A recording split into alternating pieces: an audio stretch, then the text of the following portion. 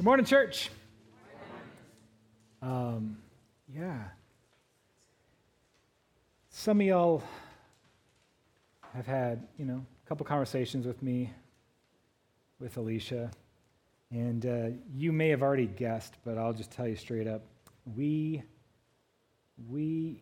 use a very healthy vocabulary in our house.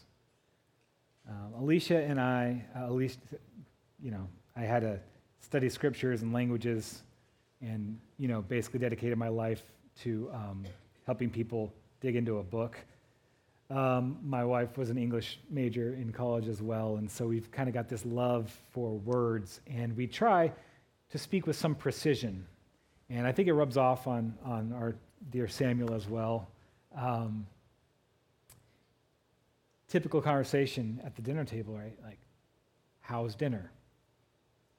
It's good. Okay. What do you mean by good? Like, do you mean that it's savory or well seasoned? You like the texture of it? Come on. Give me some specifics. How was your day? Good. Awesome. I'm glad you had a good day. Hey, what made it good?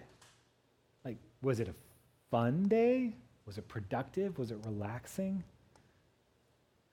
It's a lot of work talking to us, I'm just telling you.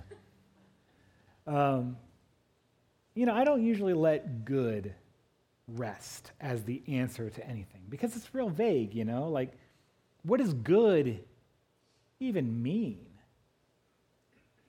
The idea of good is so fundamental that it almost seems like it doesn't need defining. And you know what happens when there are words that don't seem to need defining? You definitely need to define them, right?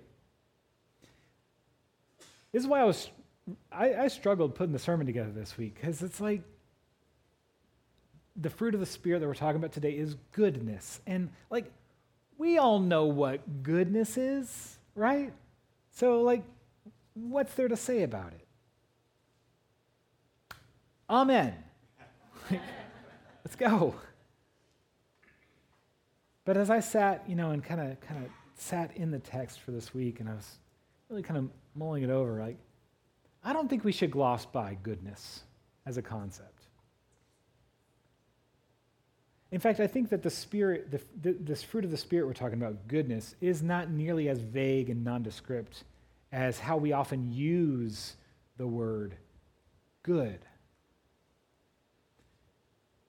The trouble, I think, is that good for many of us seems to be kind of a lukewarm word, right? Like, if you had a scale of descriptors from 0 being, really, really bad, 10 being, the opposite of that, where on that scale would you put the word good?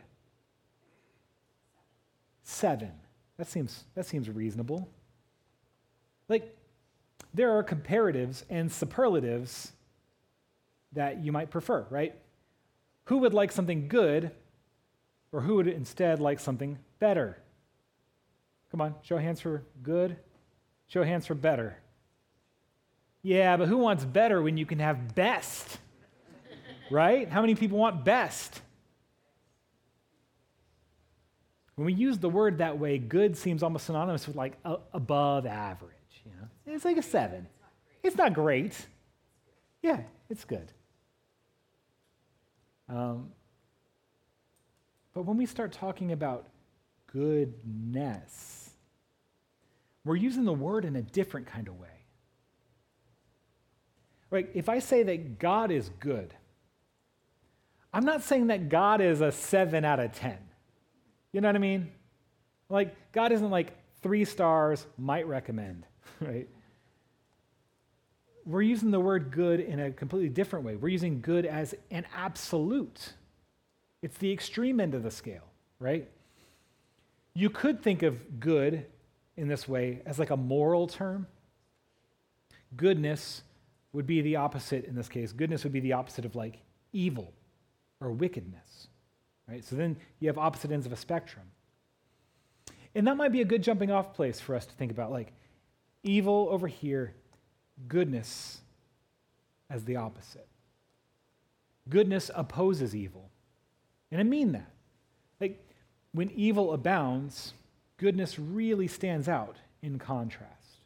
You notice the good more when it's rare. But it's more than that, right? Because it doesn't just stand out. Goodness pushes back against evil. Goodness isn't just like a passive thing in the face of evil. What's that old saying? The only thing that's necessary for evil to triumph is for good people to do nothing, right? No, goodness opposes it. It fights against it. Wherever evil is at work, goodness does its own work. It brings healing. It brings reconciliation. It brings hope, peace, life. That's what goodness is. It's an active force. And it's not something you can fake, you know? Sure, you can make a show of being good, but that's not the same thing as being good. Maybe you knew a kid when you were growing up. Maybe you were the kid who never got in trouble, and all the adults liked them, but secretly they were up to mischief. You know the kid I'm talking about? Eddie Haskell. Yeah, maybe, yeah. Yeah. You know, it's those kinds of kids, they kind of know how to play the game, right? They know how to yes sir and yes ma'am. Meanwhile, they've got their duffel bag full of the party clothes in the trunk that they're going to change into as soon as they leave the house, right? If you know the truth, then you know that that kid isn't really a good kid. They have a show of goodness, but they're not really a good kid. Goodness is about the real quality of the person. It's not about what everyone thinks about them. It's about what's on the inside. Put yourself in Jesus' day, right?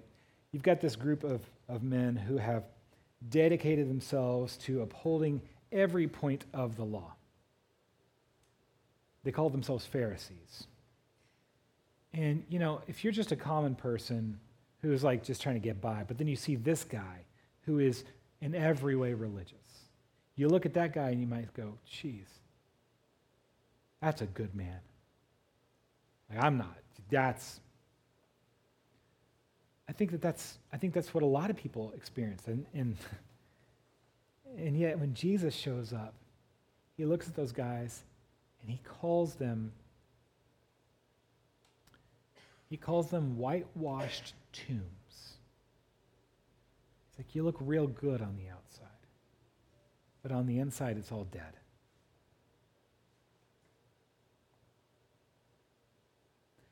That's not goodness.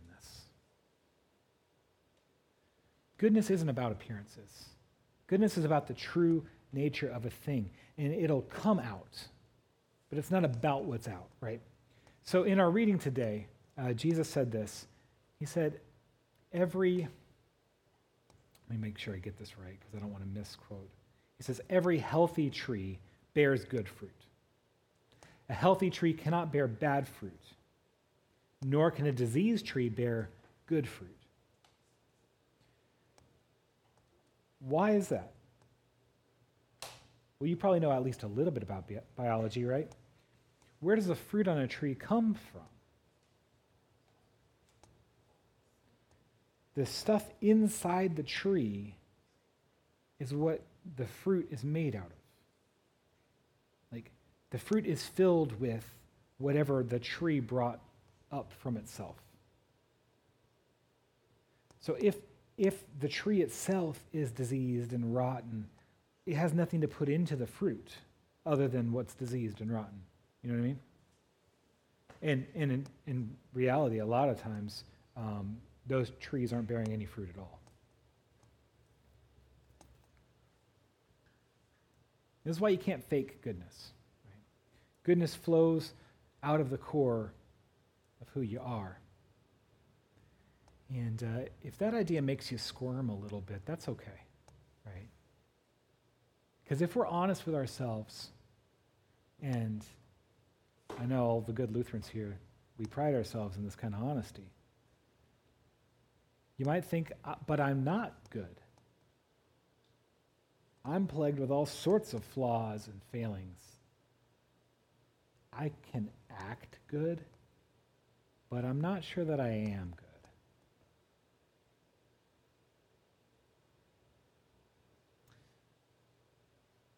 Given the fact that I'm the person who just wrote that sentence, trust me, I'm right there with you. I'm no better than you, but let's not forget that the list that we're working from is the fruit of the Spirit. We're not just talking about like the merits of being a Christian. We're not talking about like the list of things God is looking for in a Christian. We're talking about what the Spirit produces. We are talking about nothing less than the transformative power of God at work inside of folks like you and me. Up until now, the first 5 weeks, I think, we've focused more or less on actions, right? Like love, being joyful, showing kindness, waiting patiently. But the fruit of goodness is about a change in what you are. The Holy Spirit hasn't come just to help you clean up your act, right? You don't need a better act. He comes to bring healing to the diseased heart. He comes to bring life to the dying, or even to the dead. The Holy Spirit rescues, restores, and redeems what is broken and doomed. The fruit of the Spirit is goodness. Okay. Now, do we stop there? Does that mean that we just passively enjoy this fruit with no responsibility of our own? Well, no, of course not. The Holy Spirit is making you good from the inside out, which means now is the time to do good, right? If you are good, do good. The Holy Spirit is making you good so that you can produce what's good. But what is good? This is a good question, right? How do you know what's good? On paper, it sounds easy enough, right? Simple enough, at least. But the world is a messy place. It's full of gray areas and contradictions and complexities. In a world like that, how can you ever possibly know what's actually good?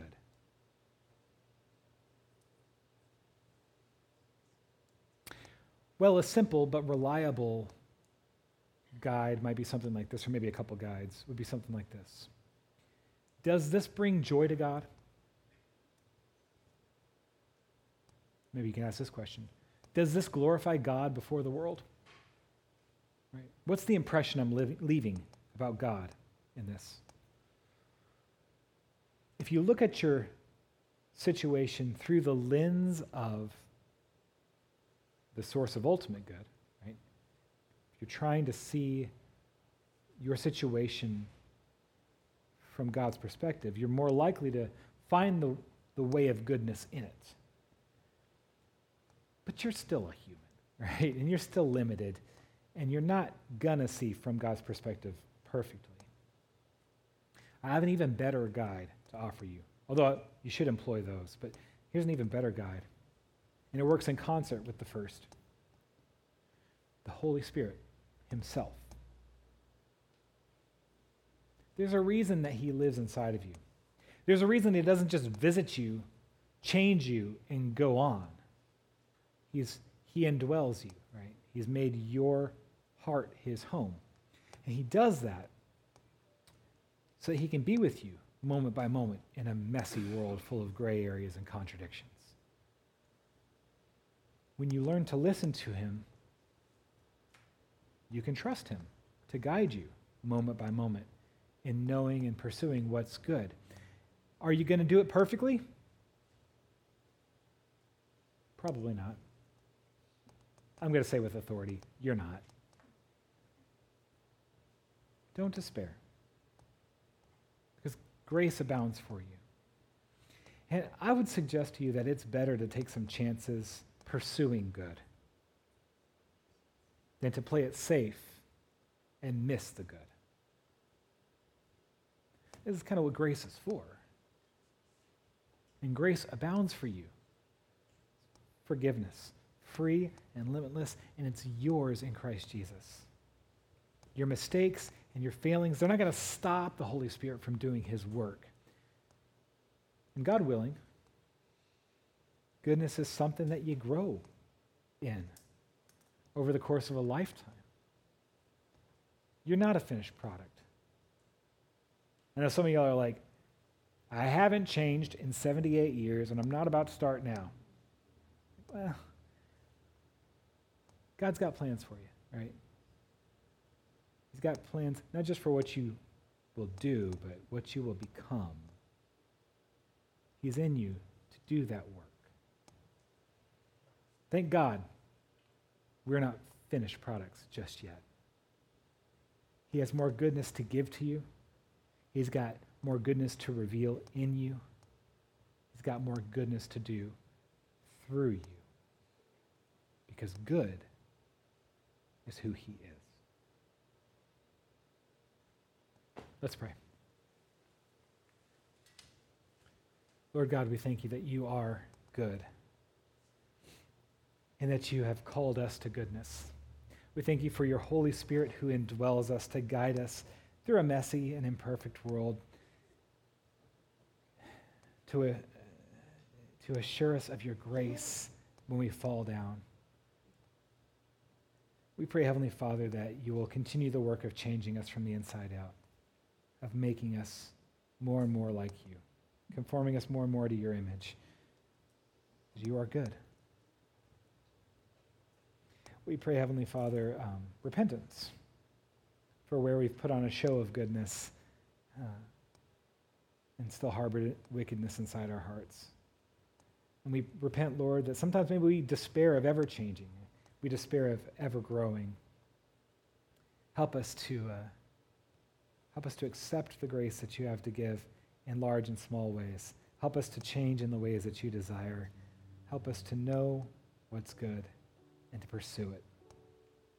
We thank you for all that you've done for us, but most especially we thank you for Jesus Christ, our Savior and Lord, in whose name we are bold to pray. Amen.